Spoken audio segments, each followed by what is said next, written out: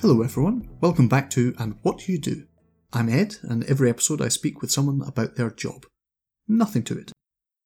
This time around, I was speaking with Matt about his work as an estimator, and from there we drift to a few other things, business as usual. Not too much to say ahead of the episode itself. There are a couple of small audio issues, but I think everything that we actually say is pretty clear. Well, maybe apart from the accents. Matt and I grew up not too far from each other, as it turns out. Maybe you'll be able to hear that. There is maybe the smallest amount of bad language, although I actually have a listen because it's in context, and most of it, well, I think it is too much in the way of slang to actually count as bad. I don't think people will really be offended. But either way, I hope you give it a go, and I'll be back again at the end for some more last little bits.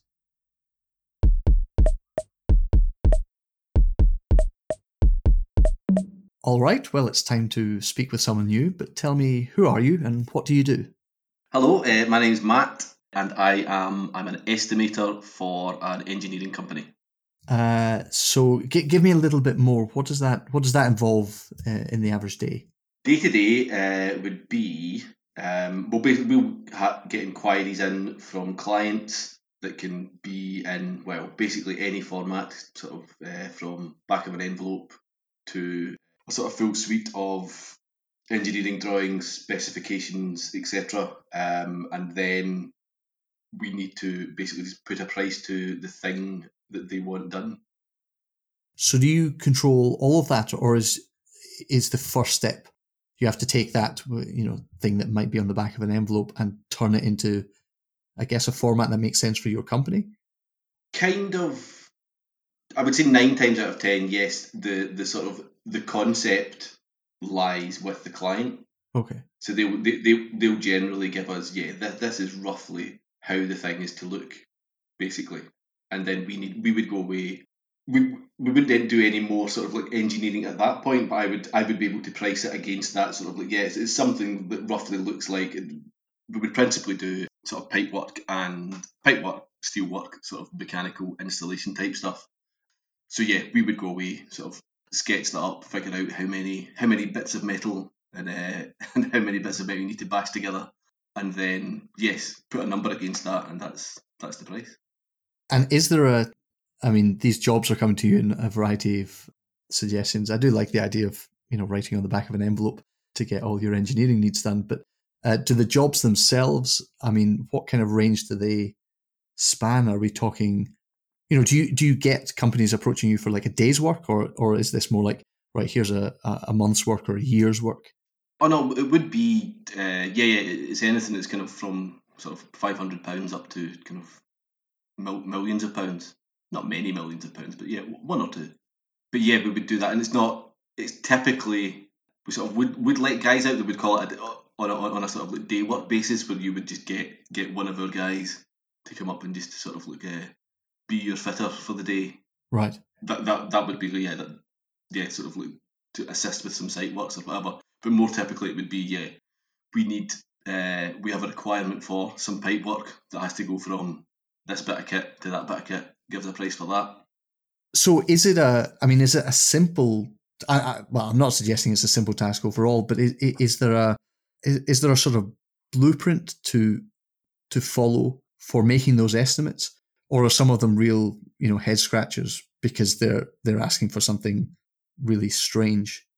Is there like a big range of things that they might dream up, and you have to bring them back down to earth in terms of what's actually possible, or is it more a case that they come to you and they're just saying, here's the inputs, here's the outputs, and you actually have to sort of explain how complicated that really will be? Well, typically in engineering, they would work through sort of like sort of capex gates. So sort of at capex 0, someone might say, right, we need Glasgow needs another pumping station that can deliver however many megalitres a day. And that's sort of like that's the need has been identified. So the initial sort of like estimate at that point would be, right, when was the last time we made a pumping station that could do that? Right. And that's the sort of starting point. But at that point, we're not really involved. That would be more. It would be consultant engineers, sort of design engineers. Sure. The kind of identifying those things, and then they would come up with a concept design that would sort of like fall into the sort of like CapEx, maybe CapEx 1 to 2, but CapEx 1 to 2 would be pretty sketchy. And then CapEx 2 to 3, they would probably have like a proper drawing. Can I just interrupt? Explain to me what CapEx 0, CapEx 1, 2. What are these terms? These are just the pricing stages of a job. Right. Okay. Where, yes, like I said, like CapEx 0 is sort of like, yeah, the need has been identified. Yes, we need this thing. That's CapEx 0. And then a whole load of engineering work would get done to say, right, well, what can we do in this with the space that we've got, and where's the water source, and blah blah blah blah. And then there would be a sort of like pricing point at CapEx 1, and then that would be agreed between sort of principal contractor, client, and whomever else has an input into that. And then they would say, right, well, let's say they said it was it's £10 million to build this pumping station. They would say, right, okay, that's fine. Continue with your engineering work and get it closer to the correct answer, because it's obviously at CapEx 1 stage, all the information sort of a bit woolly, if you like. Yeah. So when you're estimating, or you're the estimator, so when you make an estimate, at that point, is your job done? Or is it one of those things where that's the starting process and then there'll be sort of constant back and forth? Well, we'll hand over to our sort of project delivery guys, who will be like project managers and project engineers, who are just making sure that the job gets done. The pipes get made and they get fitted properly and all that sort of thing. So there'll be a bit of back and forth, but our kind of like final involvement is usually at when the contract is signed with the client. There's a sort of like three-way conversation, if you like, between there's the client, and then there's us as the estimator, sort of like handing it over to our projects guys. I guess I'm wondering, because this is a world that's completely unfamiliar to me. I guess I'm wondering, I mean, obviously your bosses wouldn't be happy, but how does the project manager know that the estimates themselves are reliable? Apart from, I guess, knowing you and knowing that you're sort of thorough. I guess certainly for the bigger projects, you will have a kind of like final review. That's like your final sort of final gate, if you like, before before a quote is sent to the client. That just allows project guys or site guys or whoever just to have like a bit of input.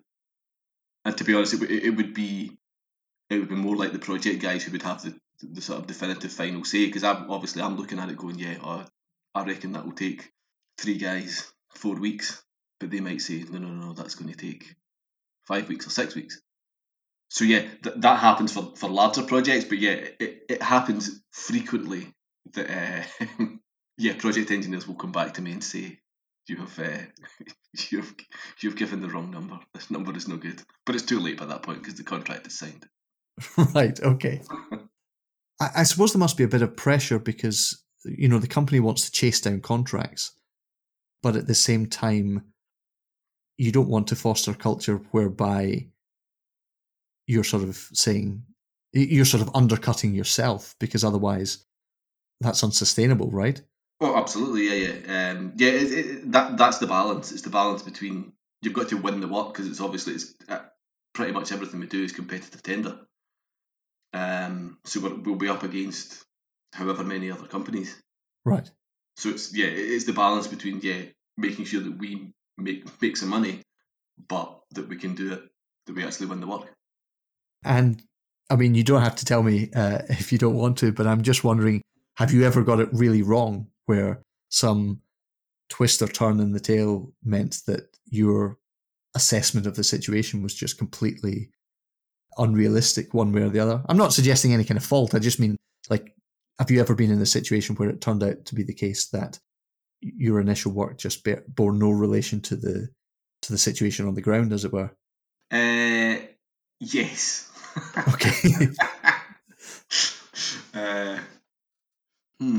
Yes. But I think certainly in that instance, I'm thinking of one job in particular, but I will not mention where that is. But that was a larger job for our size of company, and that was very much, there were lots of people involved in getting that quote completed, and we were all kind of like holding hands and agreeing that this is this is how long we think this is going to take, and we were all very, very, very wrong.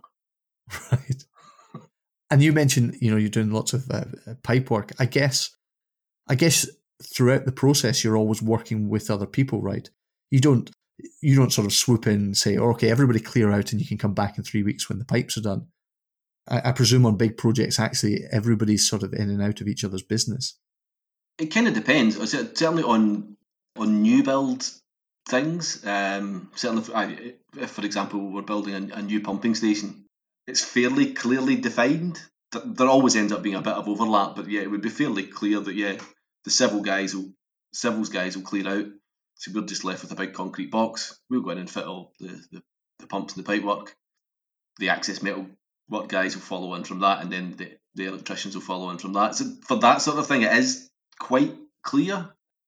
But that's just a kind of that's a kind of on the ground sort of programming sort of job for other sites where that interface isn't quite as clear cut. Right. It's really up to it's kind of up to the guys who employ us, our clients, if you like, to juggle their subcontractors, really. Sure. A general question then that I like to ask: what is it that makes you good at that job? There's certainly, from what you're talking about, I can certainly think of a few sort of skills that somebody would probably be, well, it'd be an advantage to have. Maybe not a necessity, but certainly an advantage. But what is it that you think makes you good at that job? I don't know. I guess it's somewhat anal retentive.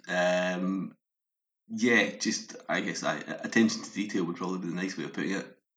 Well, here's a follow-up then to that. I mean, do you think that is a natural part of your character and therefore you can apply it easily to the job? Or is it simply that you recognise that that's what the job needs and you've sort of moulded yourself into somebody that can carry that out even if it's not a natural fit? I don't know. Yeah, that's interesting. Because I certainly wouldn't have described myself as having good attention to detail until I did this job. Right. Quite the opposite, in fact. Because I had worked sort of like in this sector for the same company, actually, kind of like on the tools, out on site. Right. Kind of on and off for a number of years. So there kind of like was a sort of base of knowledge there. So it wasn't like I had to learn like a whole bunch of new stuff. Like when you're at university or whatever, and you're like, I didn't. I would say like I had zero attention to detail because I was just so confused by everything that was going on. Right. Okay.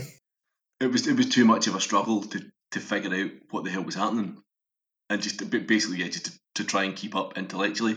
But this job didn't really. That wasn't really required, to be honest, because I kind of knew a lot of the stuff anyway. Right. I mean, I presume that because you were on the other side of it, you sort of knew what you would be taking from an estimator, and as I say, on the other side of it, or the kind of feedback that you'd be given, and also you worked within the company, so you sort of knew its quirks, I guess. I mean, sorry, that's not a proper question. I guess what I'm interested in is that, like, as you're saying, when you're, say, maybe university or something like that, and somebody's giving you a big book full of theory, some people really do take to that and they can say, okay, well, I'll absorb all of that and then I'll apply it. Whereas lots of other people, if you demonstrate something to them, they now know how to do that thing. And if you sort of play around with it, they know all the sort of the variables, or you learn it by that way. I'm just wondering if engineering on these big projects, complicated projects, is a good thing for the kind of person that you can just essentially get stuck in and learn as you're doing it. I think yes, because it's that way. It's not. I would say what we do is not. It's very. If this probably doesn't make sense. It's complex in that there are a lot of different little bits to get right to make the thing fit where it needs to fit. Sure. But at the same time, it is still quite simple. Of just like of being organised and making sure you've measured everything correctly, kind of thing. You know what I mean? That's I think that makes sense. No, I think it does. Okay, here's another question that I go back to every now and then. What would a dream project be? I mean, if you could sort of work on anything within your field, I don't just mean a dream job as such, but within what you're doing at the moment, if there was a dream project for you and, you're not limited by money or time or manpower or any of that sort of stuff, what would you like to work on? I do quite enjoy sort of drilling down to sort of estimating norms, which is basically to say, you're basically just making a big table of like, here's how you very simply just like fill in these things to do this job, if that makes sense. Or do you mean you would actually sort of set up a system for other people to? Yes, aye, that's exactly it, aye. Which I do kind of do in my day-to-day job, but that's obviously fighting with the battle of just getting all the quotes done for when they need to be done. That's the background work. Is it the kind of job where things sort of change all the time because you've got to be abreast of, I'm thinking sort of new legislation or sort of health and safety stuff? Is it the kind of thing where you can't really sit still because somebody's got a new demand of you? So even though in theory, your job description, let's say, is the same, the reality is that month after month, you've got to make little adjustments. Yes, there's always new, like you say, health and safety legislation. We're always working to different British or European or American standards for engineering. And yes, those things do change all the time. But I think that's kind of par for the course for just about anybody's job, I think. Well, I just wonder. I mean, I'm not suggesting that the work is bad in this sense, but I wonder if sometimes there are jobs where it's like, well, that's just again, this is quite a loaded phrase, and I don't mean it in any kind of derogatory way, but like whether there are some jobs where you can go, well, that is a sort of slapdash job in a kind of technical sense. Like we will be able to just knock that out. Whereas, you've got other jobs where it's like, well, we need to do this to really, really rigorous spec. Yes, 100%. Yes, that's it, and that is a constant struggle of, because you are just like moving your bar of what's acceptable and what's not acceptable. Right. Because like I was saying, we could get an order for £500, and you know what I mean. Somebody could come in and just say, I need you to make me a gate for my front yard, and if they paid us money, we would make it. It would be fine. Okay. But obviously, what's attached to, you know what I mean, the quality assessment of that is, I've welded it and I've kind of, I've given it a shake and it's fine. Right. But then you might have pipe work for a nuclear facility, for example, that would have all sorts of crazy demands put on it. That is just, and the amount of work that goes into, making one pipe for one place versus the same pipe that was going into a different facility would be, it's many times more expensive, or it can be, depending where it's going. I suppose one of the things that I find quite interesting about what you do is it's sort of hidden. It's a bit like you flip the switch on a light. If it works 999 times out of 1,000, you really don't notice or pay attention or kind of even care. It's the one time that it doesn't work, and then you get really annoyed. And piping and things like that seems like the same thing.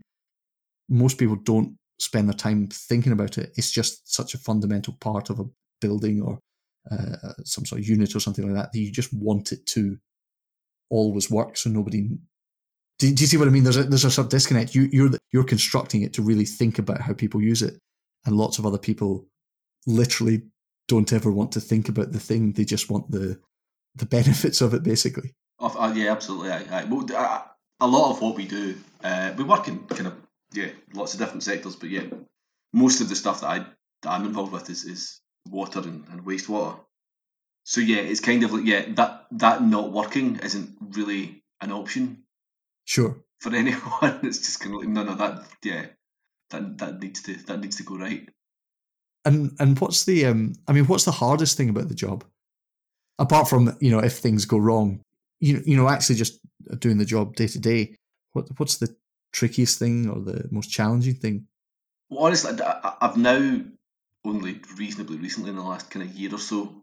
I know, Christ, it'll be more than that now, actually. But good, geez, it'll be almost 2 years. I've got two guys kind of working underneath me, another estimator and a kind of trainee estimator, and just dealing with people underneath you is by far the hardest part, I think. Is that because you sort of see all the ways that you would do the job? So essentially you're looking at someone doing not as good a job as you, or is it more that you find it hard to move into a kind of a teaching mode for them? Certainly, the first part is undoubtedly true. Right. Okay. I was trying to phrase it very well. I didn't phrase it very nicely, but I was trying a little bit.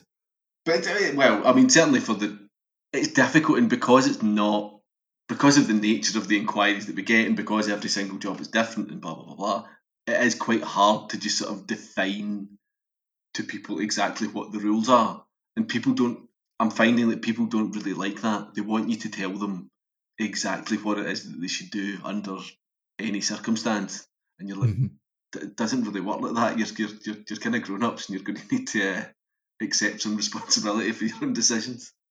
But people, yeah, I'm finding that it feels like people are like in a way that I don't think I did, but I'm sure my old boss would disagree with me. I'd like just want to defer everything back up to me, which is frustrating. And are there things about the job? I mean, I know I'd already sort of talked about it being hidden in some sense, but are there things that when you talk to people about your job, they make strange assumptions, or they have odd ideas about what is it you do? Are there any kind of preconceptions? There's certainly the preconception relating to the wastewater side of things. I'm sure you know this, but just in case anyone that's listening to this, that wastewater is really just a euphemism for shit. Right, okay. So yes, people certainly have preconceived notions about that, but I don't think they're necessarily wrong all the time. It can be pretty horrid, but like hugely necessary. I think that's the bit of the job that, to be honest, like, I'm glad I do what I do, because I just think that's such an important thing. Sure. To get rid of your jobbies and streamies. Okay. Well, I suppose one interesting thing is that it then, I guess, does take a particular type of person, and I guess a particular type of industry to, if you like, step up and say, well, we will deal with this. Like, it's not, at some point you can't theorize it away. Somebody actually has to deal with that sort of situation. Absolutely, yeah. I mean, certainly all the water authorities in the UK all used to be obviously publicly owned, and that's now sort of no longer the case. But I find that very odd. It just seems like such a fundamental part of sort of functioning first world society to have that in private hands. I find bizarre, to be honest. It does, on the face of it, seem a bit strange, because it seems to be, it would be a sort of whole society issue. So in terms of privatizing things, is that, well, I mean, people privatize things because they want to make money, I suppose, for other people. But what is the result of privatizing services like that? Oh gosh, Is it simply that you make money by, I guess, assuming responsibility for it? I mean, what I'm trying to sort of avoid saying, but I maybe will do, is that you're not making money by letting wastewater through your pipes as such, right? I mean, as in the actual act of moving stuff around like that. So there must be some, is it like sort of service agreements or something like that? gosh, yeah, I believe so. I don't know. The how that would work, but it's companies like it'll be Thames Water, I guess, down your way. Right. Okay. They're in charge of the entire sort of sewage network, if you like. Yeah. And they'll be in charge of the treatment plants as well. Right. Okay. I think that's how it works. Then we don't usually work that far south, to be honest. you just stop at the border between Scotland and England, and you go no further. No. We do a bit in the north of England. the nice bit. The nice bit. You don't come anywhere near London. That's what you're trying to say. No, it's too expensive, mate. Fair enough. Well, that's because I guess we've privatised all of our water for some reason. You've got your own jobby engineers down there anyway. They can sort out. Okay, well, we're almost out of time, so actually I'm going to give you my completely unpopular, but I persevere with it anyway, question, which is to say, I'm afraid to say you're no longer allowed to do your job. I'm not saying you've been fired, you're just no longer allowed to do it. But never fear, I am going to give you a choice of 3 different jobs to do. And I would like to know which one you would like to do. But more importantly, why. I'm going to make them up off the top of my head. So I'm going to offer you a job as you can be an Olympic level swimmer. You can choose which stroke you want to use. So you can be an Olympic level swimmer. You can be I'm not even sure if this is a proper... well, it is a proper job, but I'm not sure how you would phrase it. I'm going to say you design carpets for a living. Fancy carpets. That's your other job. I'm just going to call that carpet designer. I'm sure that is a job. Or you can lead hiking expeditions up mountains. Interesting, yes. I really should think of these beforehand. Yes, I would. I refuse to. I would tend to agree. I would say that I used to swim quite a lot when I was younger, and I stopped in my sort of mid-teens because it's so boring. Right, okay. When you have to do it an awful lot, it's deathly dull. So we're saying no to that one. Right. Olympics or no. And the hiking sounds nice. It does, but I'm more of a sitting down sort of guy, and I reckon I can do that. Design carpets. Yeah, carpet designer done in the bag. Excellent. I accept. Well, thank you very much for speaking with me today, Matt. Enjoy the rest of your day. Cheers, Ed. Speak to you soon.